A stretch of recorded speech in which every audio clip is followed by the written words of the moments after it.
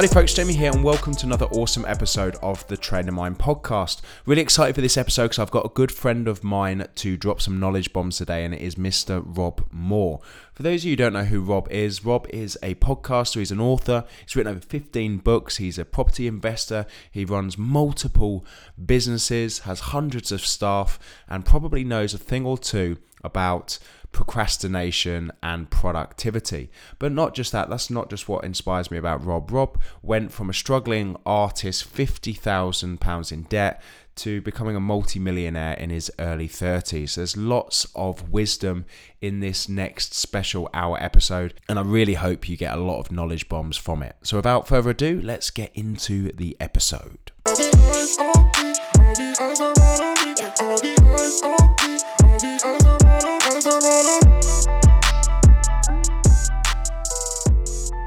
Ladies and gents, it gives me great pleasure to introduce to you today Mr. Rob Moore. Rob, how are you? Good, thank you, Jay. All good.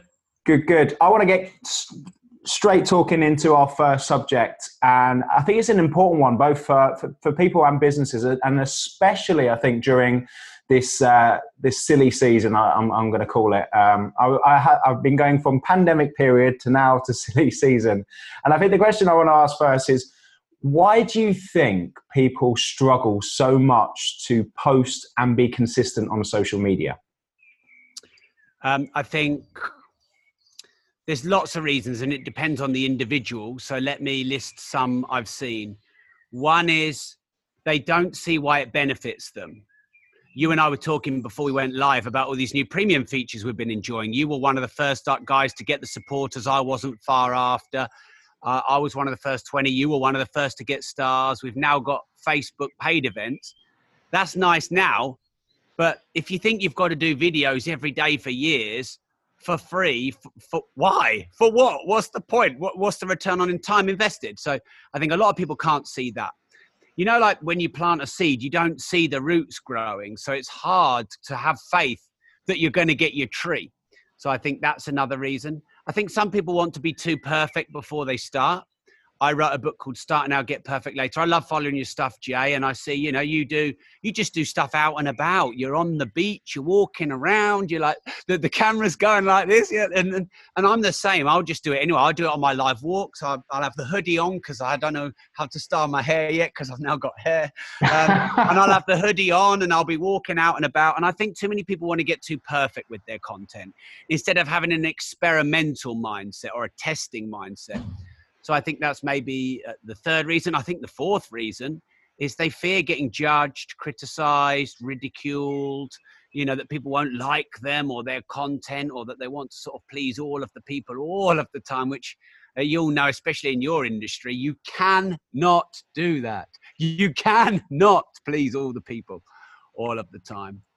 Maybe the fifth reason is they don't really know the features yet. They don't know how to use the platform. They haven't taken time to figure out Creator Studio, analytics, how it all works, etc. So, I mean, look, there could be 50 reasons. There's maybe the top 5 I've seen. Yeah, and something I keep saying is embrace difficulties. And like, if something's hard to do, it's good to do. And I've learned that a lot, is if I'm struggling with something, it means that other people are going to be struggling as well. So if I become good at that thing, I'm going to win the game. And it's usually when something is incredibly easy that so many people do it. And then you're just, it's very hard to stick out when something's very easy to do, if that makes sense. Yeah, totally. I mean, the harder something is to do, the more unlikely it is anyone else is going to do it. Therefore, when you get it done, you are going to be more unique by default. Yeah, and I think, as you said, with planting a tree, I always say it's a old Chinese proverb, but I say be like bamboo. And the reason being is that to plant bamboo, it takes about 4 years to grow and sprout out the ground. But the reason that it's taken so long is it takes a long time to build a solid foundation. And I think with anything, when it comes to your fitness, when it comes to your business, and when it comes to any kind of success, it takes so many years to build that solid foundation first, and you don't see that grow when you build that foundation. No, and if you have faith that you'll get there in the end, because just staying in the game long enough, you said about if it's hard, it's good.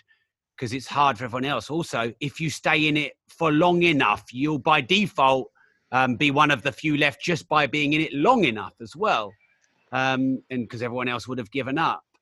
I think a lot of it is faith that it will happen for you, faith that you're good enough or you can work it out to get better at the thing. Like you said, whether it's working out, because, to get, a physique like yours, Jay, it takes decades, and just faith to carry on doing the boring. I love property. And I reckon a good year for a normal person might be buying between 2 and 5 properties. Like, let's say you got into property, Jay, in your first year, and I helped you out a bit, and you got 5 properties investments in your first year. You're like, that's good. That's a good result.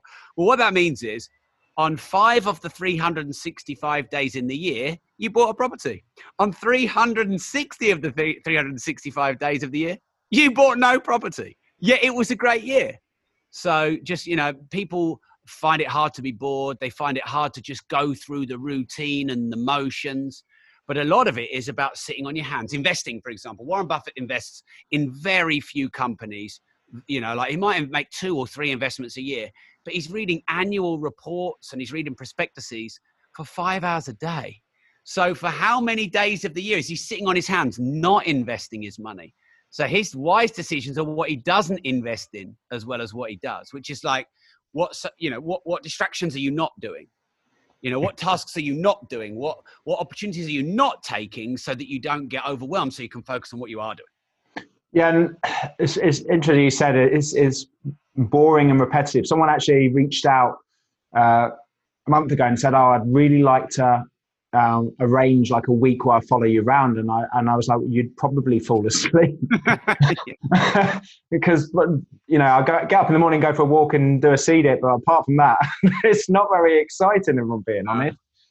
Because it is boring and repetitive. And it's the same with fitness. People want it to be all glamorous and exciting, but it's just doing repetition after repetition of pretty much the same 4 or 5 movements with a little bit of alternatives, but it's just being consistent and enjoying the process as you go along. So I think that can be transitioned into anything, especially social media, because it takes a long time to get that feedback. And I think a lot of people aren't willing to be consistent unless they see immediate returns. And this is the same with social media, the same with fitness, the same with business as well. Patience. So, what happened to patience? We're all impatient, and impatience is good. I think speed is really important in business. You got to be quicker than your competitors, but it takes time.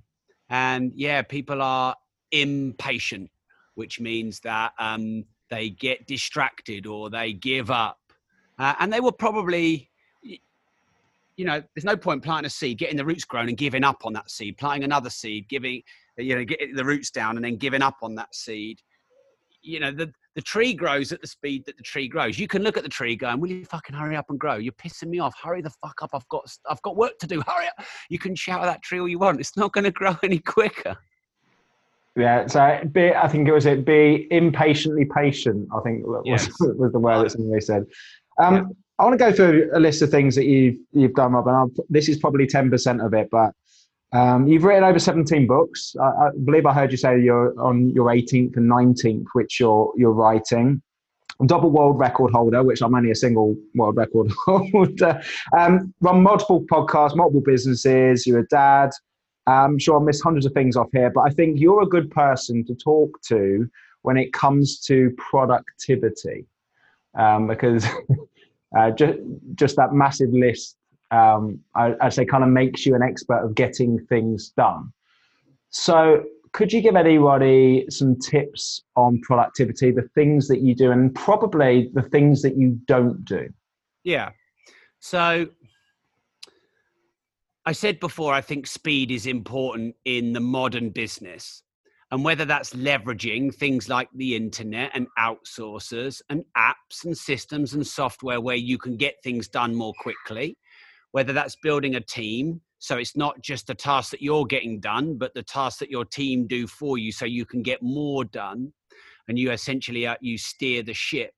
So I think speed is important, and I think you can work quicker, and with that, start now, get perfect later mentality. But I've ticked all those. So double world records, 2 podcasts, various training businesses, all the things that you've listed there, hundreds of properties and all of that kind of stuff. But in reality, the way that I've ticked each one of those off the list is to sit down and get done one task that's in front of me without getting distracted by a load of others.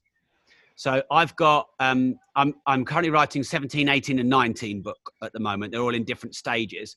17, it just needs my one final edit and then it's done. It's called Opportunity. And the only way I can do that edit is to sit down and read all the pages and make all the edits.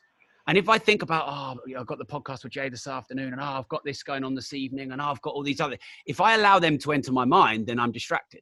And if the WhatsApp notifications are on and, everything else. So really, being productive is about isolating yourself from distractions and singular focus on a single task, like planting one seed and allowing that to grow the roots and the shoots and the fruits, and then the next seed. And I wrote a book called Life Leverage because I do think you can leverage and outsource, and you can multitask in certain areas. Like you can go on your walks and listen to a podcast, Jay, or you can go on your walks and do a live. You can't multitask writing a book. You can't multitask really important, deep work projects, which are really meaningful. So it's just about what have I got to do right now without distraction. Now, distraction, I think, is one of the big cancers of progress. And there's distraction of environment. So, for example, all the sort of the glass doors here, I can sort of hear the kids a bit playing Fortnite. And if they're any louder, that's going to distract me, which means I'm not going to be as present for this. Let's say the WhatsApp notification comes up. So the environment where I am. So do you have a good conducive work environment, whether that's the beach or an office with no distraction? Then internet and devices and distractions are all those away. And then the other main distraction is the noise of your own mind. Now, I have recently started to come off Facebook and WhatsApp. I used to spend a lot of time on them. And the justification was, well, I run all my businesses from my phone and from these social media platforms. And I did, Jay, and I still do. But I mean, honestly, someone should sit down with nothing else to do, just to sit there with a little Post-it note to your left and the phone to your right. And just sit there for 15 minutes and count how many times you get a dopamine urge to check your phone, dopamine urge to check your phone, check your phone, check your phone, check your phone, check your phone.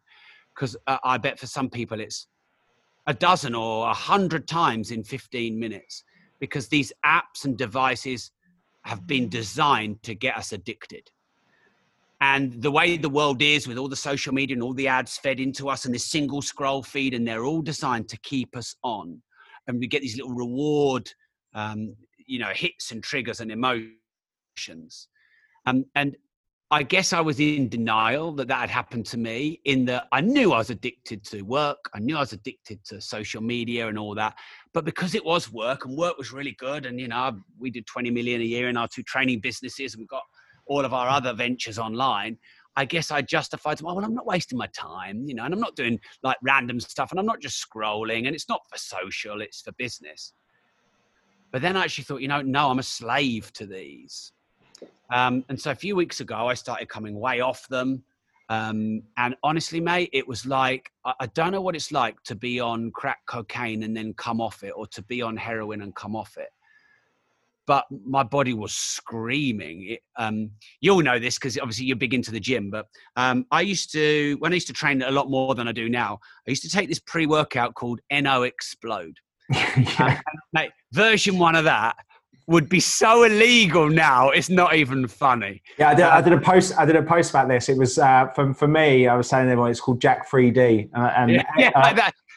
And the posts that I got, so like some of them were brilliant. It says when you're halfway down the motorway and you realise you forgot your car. Yeah. So I mean, I was on that for probably 6 to 9 months. And of course, my training was amazing, and I was stronger and more, energized than ever. But it became such an addiction. I know when I'm addicted to something. And the reason I know I'm addicted to something is because obviously I feel the dependence on it. But I start having the inner dialogue. I know I'm addicted to this. Oh, but I need it. Yeah, but I'm addicted to this. I've got to come off it, but no, but I need it. Mate, it took me 6 months to come off a pre-workout drink. And I started creeping down at 6 a.m. This was years and years ago. And because I said to my wife, I said, I'm getting addicted to this. I've got to come off it. She's like, yeah, I think you have. And I couldn't. And I started taking it in secret, like behind her back, and coming down at 5 a.m. and taking it because I was so addicted to it. And that was really hard. And it's that times 5 trying to come off social media and WhatsApp. And I'm counting hundreds of times a day where my brain is going, check your phone, check your phone, check your phone. So I know this, I've sort of diverted a bit away, but to do productive, meaningful and deep work, you've got to get rid of all those distractions. But we're so addicted to these devices because they've been designed that way that it's harder than ever. Like writing a book's hard enough, but writing a book, overcoming 732 chemical urges a day to check them is even harder. So I've bit the bullet in the last few weeks and really come back off them. And it's been hard, but it's good because I'm becoming less reliant, dependent, and controlled by apps and devices.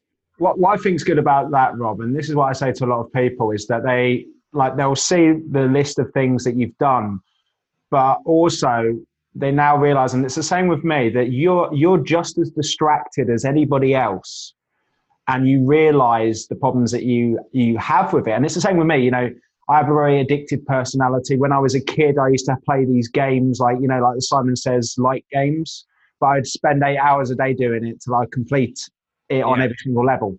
When I got back from Iraq in 2008, I had Guitar Hero, and it took me 3 weeks of playing 14-hour days, and I completed it bar one song on Expert.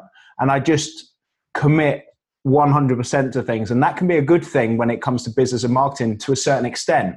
That can be a very bad thing when it's something that could be addictive.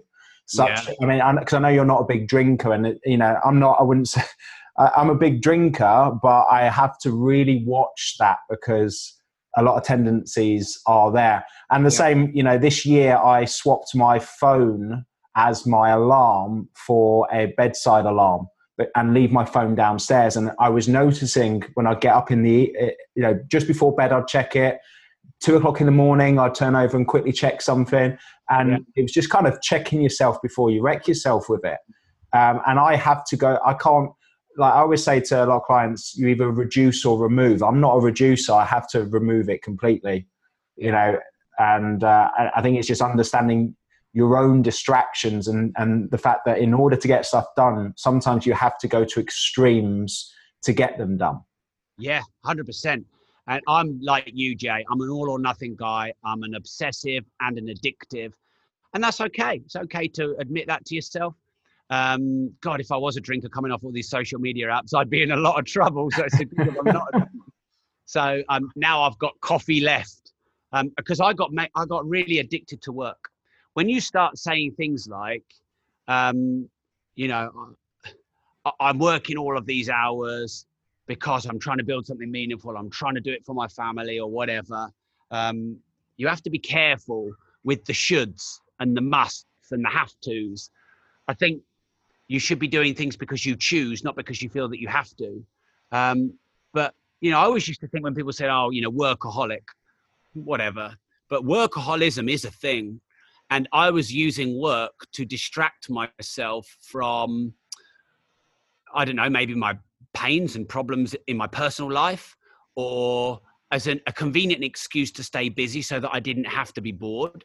I remember one time, and I'm like, I just want you to know, I think these conversations are great, Jay, and I always endeavor to be as honest as possible, and obviously shared some of my addictions and challenges. And like you said, it's good to know someone who's written 19 books gets distracted, which proves that you can deal with all this shit.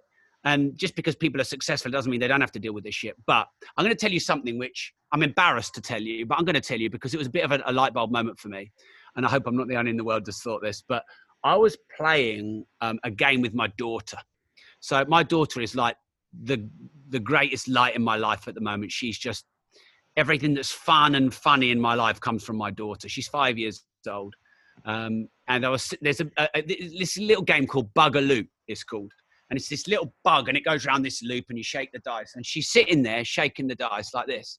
And I'm thinking in my head, will you fucking hurry up because I've got work to do. I need to get this game out of the way so I can go and get some work done. And in my head, I was like, I can't believe I'm saying that. I'm thinking that my daughter should hurry up and roll the dice instead of just loving being there with my daughter. Here's the thing. There is not more work that needs to be done. And I don't need to work more hours.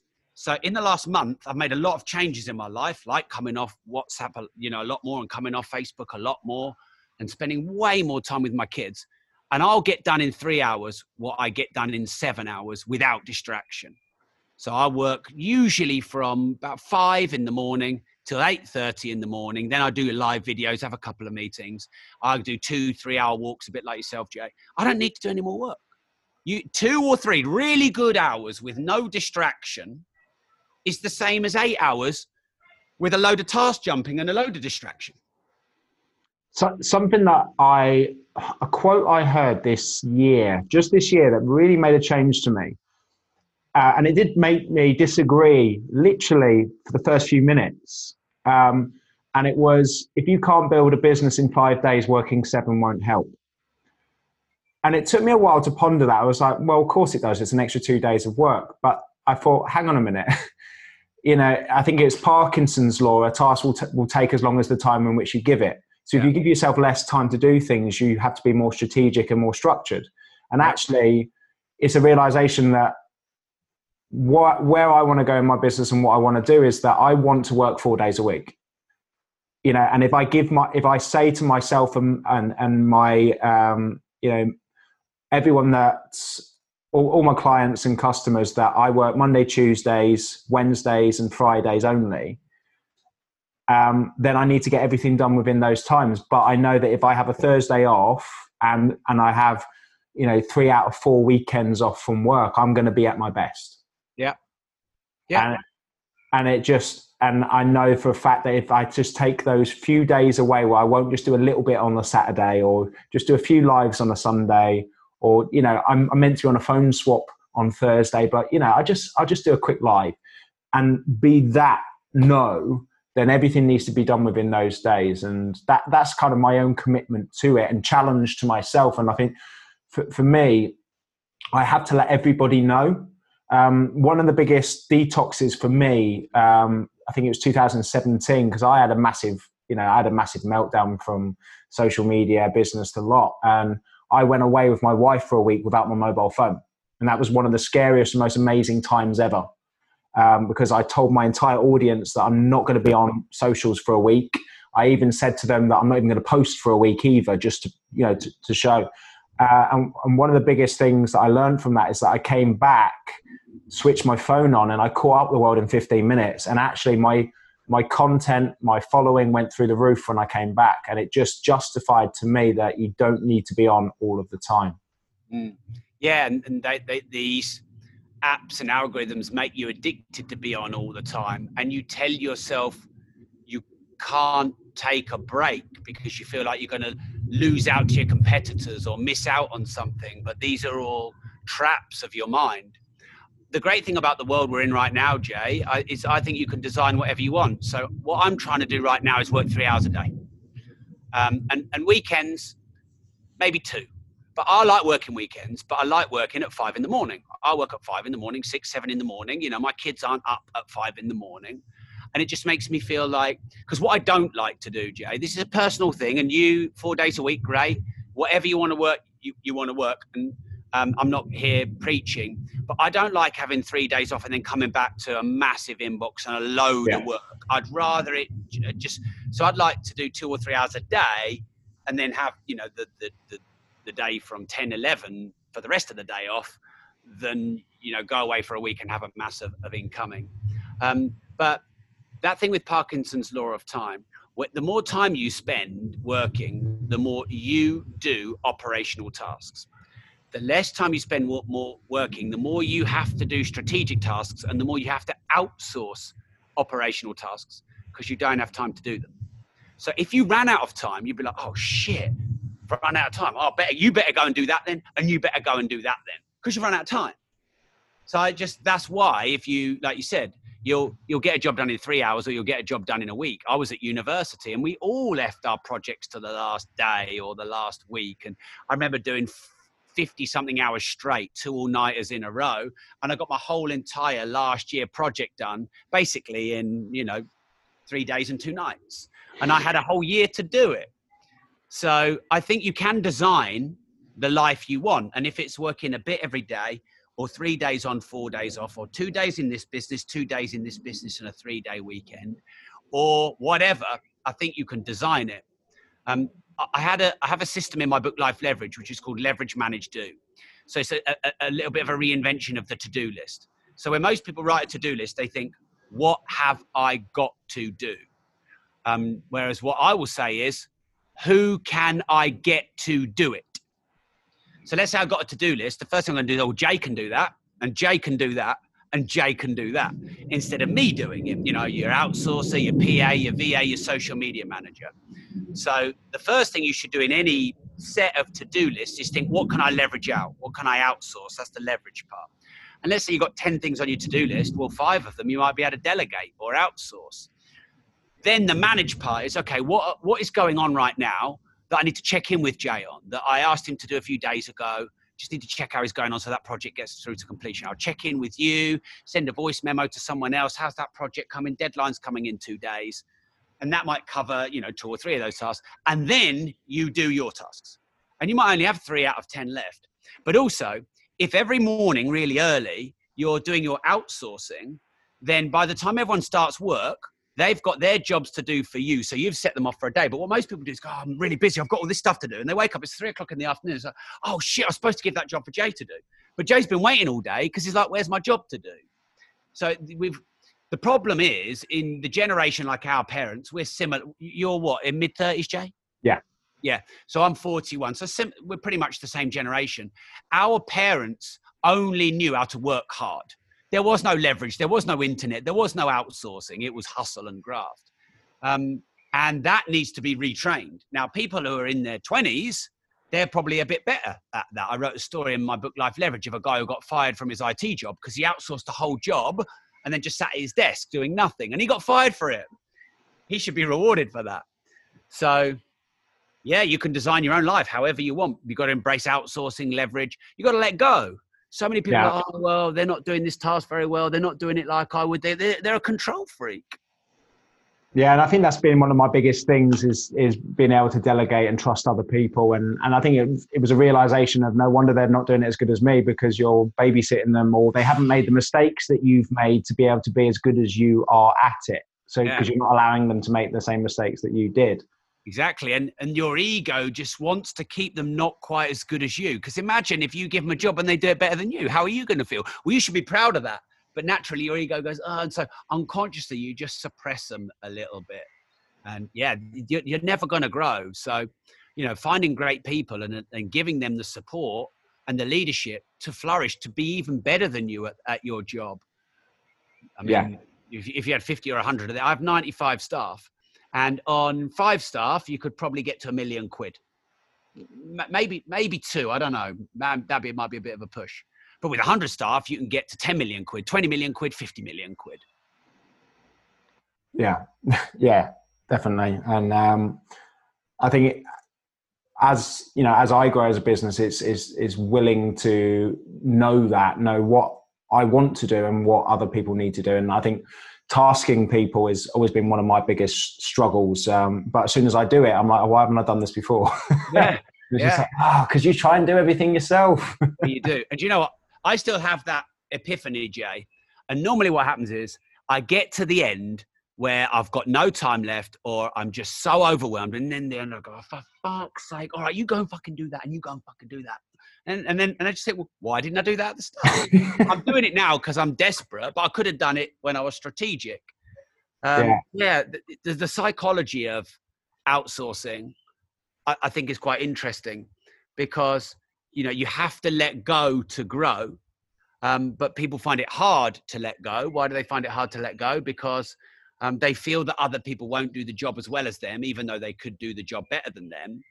And weirdly, they want to grow, but they don't want to let go of ownership of something. It's the great entrepreneurial paradox. Yeah, and I think, son, I think I say it to a lot of people, what got you where you are today won't get you where you want to be tomorrow. And it's what got most entrepreneurs where they are today is hard work and doing everything for themselves. Yeah. And that thing that got you there now has to be the complete opposite to get to the next level. So you're kind of undoing all the traits and habits that made you a good business person. Yeah. Yeah, because you work hard to get your business off the ground, but then you have to go from operational to strategic. And so that feeling of, it's weird because you'll know when you've gone a bit strategic, when you get to the end of the day, you think, I didn't really do fuck all today. I feel like a bit of a fraud because my guys are working hard for me and I'm just telling them what to do and reading stuff. This doesn't seem real. It's not a hard day's work. There's that meme that's going around. It's quite a good one. But they've got the statue of the thinker, but then they've got the doer and the doer has run off. But making out that the doer is better than the thinker. When you are at 10 million, 100 million, a billion, the thinker is way more important than the doer, because I can have a 10 million pound idea now. I'm not going to have a 10 million pound idea doing tasks for 15 hours a day. So balancing doing with thinking. Steve Jobs, famous, used to go on these long walks and have these conversations with people. And are you having enough time to think, to come up with ideas, to be creative, to be innovative? Because you're never going to have great ideas, be creative and innovative when you're busy in tactical tasks. Never. Yeah, one thing that always intrigued me, I don't know if you've seen the Bill Gates documentary on Netflix about him with his own little hut in the woods where he takes his books and goes. And they said even in the peak of Microsoft, he used to do that still, like take 2 weeks off just to think. And the way I think of it, well, if Bill Gates can do it, then Jamie, the personal trainer from Bognor, can do it too. So I want to kind of shift gears a little bit, Rob, and talk about sunk cost fallacy. And it's something that I see with a lot of people. And basically, for those who don't know sunk cost fallacy, it's not willing to pivot and change into things because you've invested either time or money into something. But, continuing to do that ends up you losing more money, very much like roulette. If someone loses £1,000, they'll put another £5,000 to try and get back the £1,000, and then they're £6,000 down. I see that with a lot of businesses where people who have been in a job that they hate for 10 years are too afraid to leave because they've been in it for 10 years and that's all they know. So how do you know, Rob, when the best time to pivot in something, and how would somebody go about doing that? So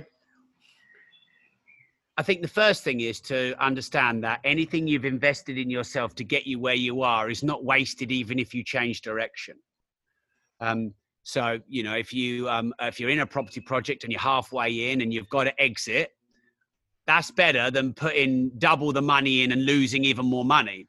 Why would you not be able to walk away from a deal or change your career because you feel the sunk cost fallacy, that the money in would be wasted? So you have to shift that thinking and go, okay, if I made a mistake and the property project didn't go very well, I can't lose more money. I'll use that as my education. My business partner, Mark, he calls it your entrance fee. So when you go to school, he went to private school, and there's an entrance fee.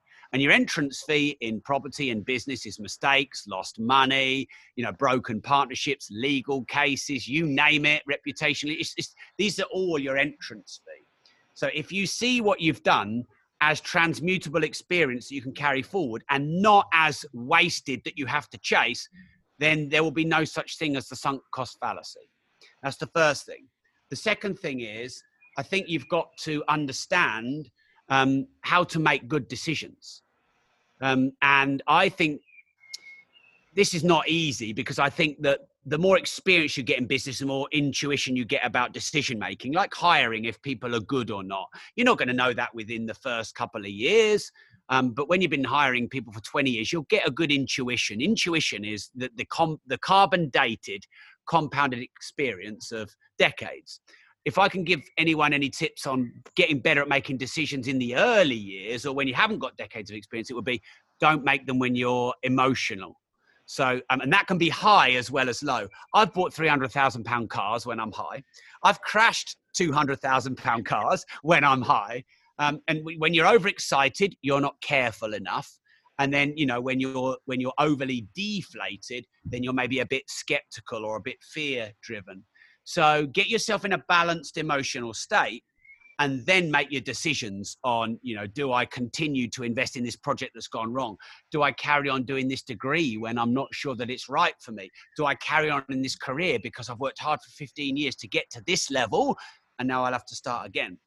I think the next thing is wise counsel. And this might actually be the most important of all. Speaking to really good mentors, experienced business owners, experienced peers, you know, people around you who understand you and know what's right for you and want you to win and don't have an ulterior motive to telling you something because they want you to fail. The people around you is really important. So a really good mastermind group, for example.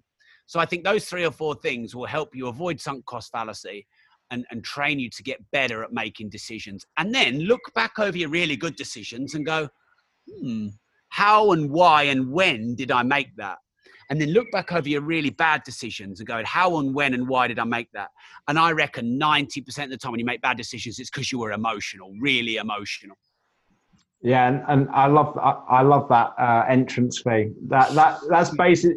You know, I very much have these kind of brain heuristics where, you know, if I call it, you know, if you're able to name it, you're able to understand it better. Very much like going to the doctor scared that you've got something, and then they name it, and then you feel better.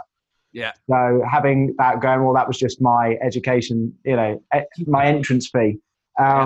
It's great because it was like, cool, that's cool. That was an expensive entrance fee, but I was glad I was glad that it happened. So something that I did a live stream last week, Rob, and I asked people what the first thing that came into their head when they thought of the word sales. And the words were pushy, used car salesman, bollocks was one of them. You know, they were all negative words. And I think it's the same when it comes to the word money. And I know you've written an incredible book on money. So why do you think people's thoughts on money and sales is so negative?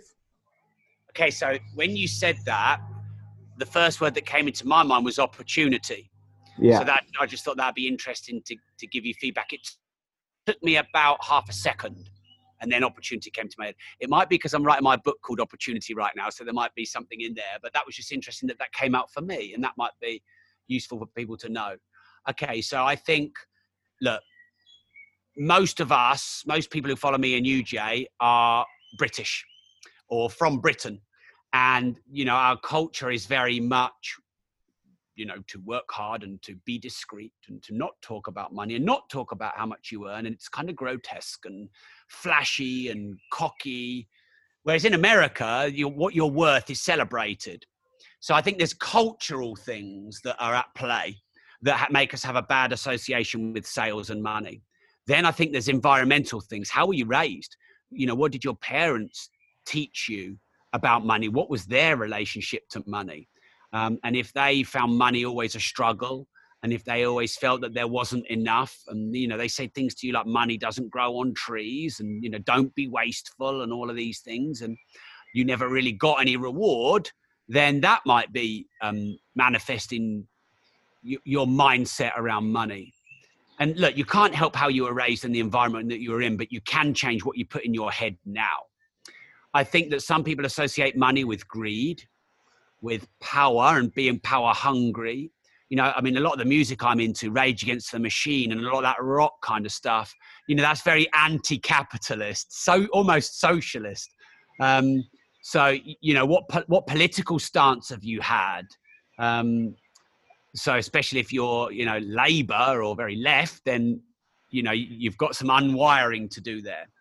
I think this is all about education. So what I endeavored to do in my book, Money, is just to tell people what money is and what money is not. Money is not greed. Money is not power. Money is not freedom. Money is not good. Money is not bad. Money is amoral, asexual. It does not judge. It does not have an opinion. It's not emotional. It's none of those things. Human beings are all those things. What money is a universal exchange of value. It's a unit of account. It's a measure of worth. That's ultimately what money is. And billionaires and the wealthiest people in history have transcended their emotions and people's emotions of money to understand what money really is. It's a transfer of energy. It's a store of value. You know, I create something valuable. Let's say it's a course on podcasting. You want to learn podcasting. So my store of value in this podcasting course, I'm measuring at 500 quid. You're thinking, yeah, my personal training that I create to store my value in 500 quid, 500 quid's worth of personal training, that's worth exchanging for 500 quid's worth of podcast courses. So all the money does is store the value that you create and the value that I create and exchange it. It's not good. It's not bad. It's nothing. So if people can transcend upbringing, environment, culture, projection of others, our peer group, our circle, the media that we've, consumed, and actually learn what money is and isn't, then you will transcend all the pains and problems of money, and you'll go from having a bad relationship with money to a love affair with money. Money is a transfer of energy, a unit of account, and an exchange of value that is universally agreed. That's all it is. Everything else is what a human being projects onto money. And then when you understand that, you understand how to attract more of it. Yeah, and I think a lot of people need to understand that. And I love the fact that someone said, I've forgotten who it said, but they said that money makes you more of who you are. So the more that, if you were a bad person and poor, then you're going to be an even worse person rich. And if you're a good person poor, you'd be an even better person rich. Would you agree with that? Yeah, I don't know if I read that somewhere, or I know it's in my book. I can't remember the source. It would have been a mentor of mine. But yeah, money tends to exaggerate your traits. So the traits that you already exhibit, money will just exaggerate those. If you're a philanthropist, what are you going to do with more money? Give more away. If you're a drug addict, what are you going to do with money? Give more away. If you provide, great products and services, what are you going to do with money? Invest them into products and services. If you're a car collector, what are you going to do with money? Could buy more cars. So money will exaggerate your traits, and money won't change you. Money will make you more of what you already are. It will amplify your existing qualities. So if you're greedy and power hungry, you will use money for greed and power. If you are selfless and you're Mother Teresa, you will use money to go and give it to the developing world. And I don't know why people are so scared of change, but there's a lot of people don't want to be rich and don't want to be successful because they're worried that it will change them and their friends will say you've changed. If my friends don't say I've changed, that's a problem for me. It's not a problem for them to say, you've changed. It's a problem to say if I haven't changed, because if I haven't changed, I haven't grown, I haven't developed, I haven't learned. So, but money doesn't change you. What you learn and the books you read and the people you hang out with and the courses you go on and the mentors that you have and the experiences that you have in life, they change you. Money just exaggerates it all. If you've got a good life, money will make it better. If you've got a shit life, money will make it worse. Yeah, absolutely love that. I sent you a quote, Rob, about for a flower to grow, it needs both sun and rain. And the reason I love that quote so much is if you want to become successful, you have to deal with both positive and negative, especially when it comes to social media. And I know that you've done a few posts recently about criticism and how to deal with it. And I think this is a huge, like when we go back to the social media, people being scared of that criticism because they're not willing, they don't deal with criticism well. How have you dealt with criticism yourself? And is there any advice that you could give to people to A, not worry about it, and B, kind of get over it? Yeah, I could talk a lot about this, and I think it's an important subject. So most people perceive that I handle criticism, trolling, online hate pretty well. And I can tell you this, the more sure I am about who I am, the better I handle criticism. The less sure I am about who I am, the more criticism rocks me. Because you can tell me something, but if I know who I am, I just know that you're wrong. But if I'm unsure of myself and you tell me something, like if you said something about my hair, Jay, at the moment, I don't know how to style it. I've only had hair a week. I am a little bit self-conscious about this. Like I said, Rob, what's going on with your hair there? I mean, what are you saying? But once I got my style and I know who I am, you can say what you want about my hair. But I've gone through this a lot because as I've grown in business, I have definitely become more sure of who I am as an entrepreneur. As an entrepreneur, a podcaster, someone who does social media like you, Jay, I feel good about who I am. I'm clear on who I am. And you can pick me apart and it's not really going to bother me because I know who I am. But as I've become a workaholic over the years and I've maybe lost sight of who's Rob, like who's Rob when you take away his podcasts and his millions and his books and his world records and all of that, because this is what my therapist has been trying to dig into and find out. Who is Rob when you take all of that away? And that is a harder question for me to answer, Jay. And I'm, definitely working on figuring that out because as an entrepreneur, take a note of that one. Yeah. As an entrepreneur, you can attach your identity with all the things you've achieved, but they are external validation. And you and I shouldn't be friends because I like what you've achieved and you like what I've achieved. That can draw us together, but we should be friends because we like who we are. But I have definitely got a bit lost behind all of my apparent achievements. So I have good self-worth there, but when you take all that away, who's Rob? And my therapist has been saying to me, look, Rob, you're a good person. And I'll go, yeah, because, I do 6 free one-to-one calls a day and I help loads of entrepreneurs. She goes, no. Stop saying because you do this, you're a good person, even if you don't do that. Rob, you're worthy of love. Yeah, I am because I've done this and this and this. No. It's not because of what you've done. It's because of who you are. So the more comfortable and confident and sure you are on who you are, the less criticism affects you. And I'll give you an example of the fact that criticism is never going to go away. So over the years, I know you have, Jay, as well, and this is something we have in common I like about you. We do a lot of stuff for charity. And we'll do some like funky challenges. I know you did the box jump world record. I did the public speaking world record, raised 120 grand doing the longest public speech, which I was really proud of. And you would have thought that when you do something that's hard, like the height in Mount Everest on box jumps or the longest speech ever, that people will go, good on you for doing that and raising that money for charity. And I got a lot of criticism for the charity raises I've done. I've got a school friend whose son got a really bad brain injury and we needed to get him out of Zambia quick, otherwise he was going to die. And we all put some money in there. I put it on my Facebook page and I raised like 10 grand in 5 minutes or something and we got it paid.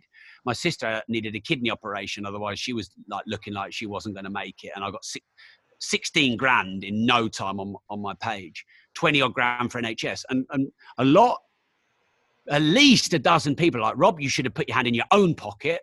It's wrong what you did. It's wrong to ask other people who've got less money. You should have paid for it yourself. You should pay for your sister's operation. Fuck you. Who are you? You think you're this and that. And I think, well, I've just done something really good that's going to save someone's life and I'm still getting criticized for it. And so what that taught me is no matter what you do, you're going to get criticized because I've tested it. I have done the kindest things and get criticized for it. And what is it they say? No good deed goes unpunished. And I think this is important to discuss because I think people have a naive perception, a delusional fantasy that when you do good work, the criticism will go away. No, it won't. When you do good work, you'll just get different critics. So do good work and know who you are, and then you will be more immune to criticism. But also know this, criticism is required. Just like you said, Jay, it takes sun and rain to grow a plant. Well, it takes support and challenge to grow a human being. And one of my mentors, Dr. John DeMartini, he says maximum human growth lies on the border of support and challenge equally. So what he says is at times when you're down, you need support to lift you up. But at times when you're complacent, cocky, arrogant, and ahead of yourself, you will need humbleizing. And anyone who's married will know the wife is the best at humbleizing someone. But just when you get complacent, lazy, cocky, selfish, bang, you will get hit like a juggernaut in the face, something that will humbleize you. Just at the point when you're about to break, when things are really hard, bang, you will get some support from someone and someone will come and lift you up, because that is how we grow. But what we do is we perceive a delusional one-sided fantasy of only support, of only non-criticism. I didn't know this for about 10 years in business, but I need everyone to know this. I used to think that the reward for solving a problem is that the problem goes away and I can relax and enjoy my life. I now know that the reward for solving a problem is a fucking bigger problem. That is your reward. So take your reward and just accept that that's the way life is. And I think if you accept that, you're not bothered by it. Like John, I was having a chat with John DeMartini a couple of months ago, and he said, when I set a goal, I think about all the criticism and challenge and difficulties that goal will bring me, as well as all the opportunities and upside that goal will bring me. To me, that's wisdom. It's planning the criticism, the challenge, and the difficulties, and not just having a goal with a one-sided fantasy. So if you are not immune to criticism, if you take rejection badly, if you suffer and you don't even put content out there because you're scared of critics, you just have a one-sided delusion that the flower only needs sun. Love it. Absolutely love that. And coming back to what you said about a quote, I've said this quote for the last 5 years, and I said, you can rescue an old lady from a burning building, but there'll be someone out there that still thinks you're a prick. And I've loved that. And when you're talking about your wife, everything I've ever achieved, whether it's a book, whether it's like a world record, she'll still whisper in my ear and say, you're still a prick. Yeah. Yeah. And I love that. Absolutely love that. And it's because I very much follow Stoicism. And there was an old tale about Marcus Aurelius having one of his servants in his ear that used to whisper every day saying, you're just a man.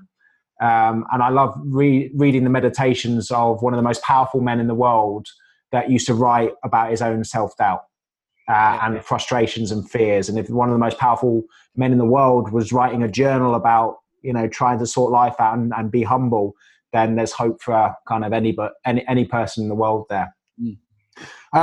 Finally, Rob, what's next for you? You just mentioned books 17, 18 and 19. Can you let us know what those books are about? And of course, we were planning a social media event, and then some little thing got in the way. So is there anything coming up in the near future with regards to another live event when all of this blows over? Yeah, so I spoke to JP Sears and Nicole, both of them, Nicole Arbour, this last week. They were going to do that event with us.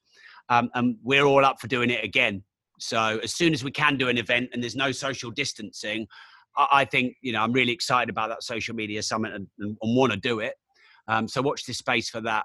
So book 17 is called Reinventing Yourself, which I co-wrote with Gerald Ratner, who I think is the most qualified person in the world to talk about reinventing yourself, bearing in mind what he went through. He's also a very misunderstood and very lovely man and very wise. He was turning over billions in the 80s. He's got such a great story. So it was a real privilege to write the book with him, and that's nearly done. Book 18 is called Opportunity. And that just needs my final edit, of which I'm about a fifth of the way in, which of course is all about forging opportunities, knowing what opportunities to take, what to say yes to, what to say no to, how to seek them out, how to seize them. And then the other book is called Residual Income.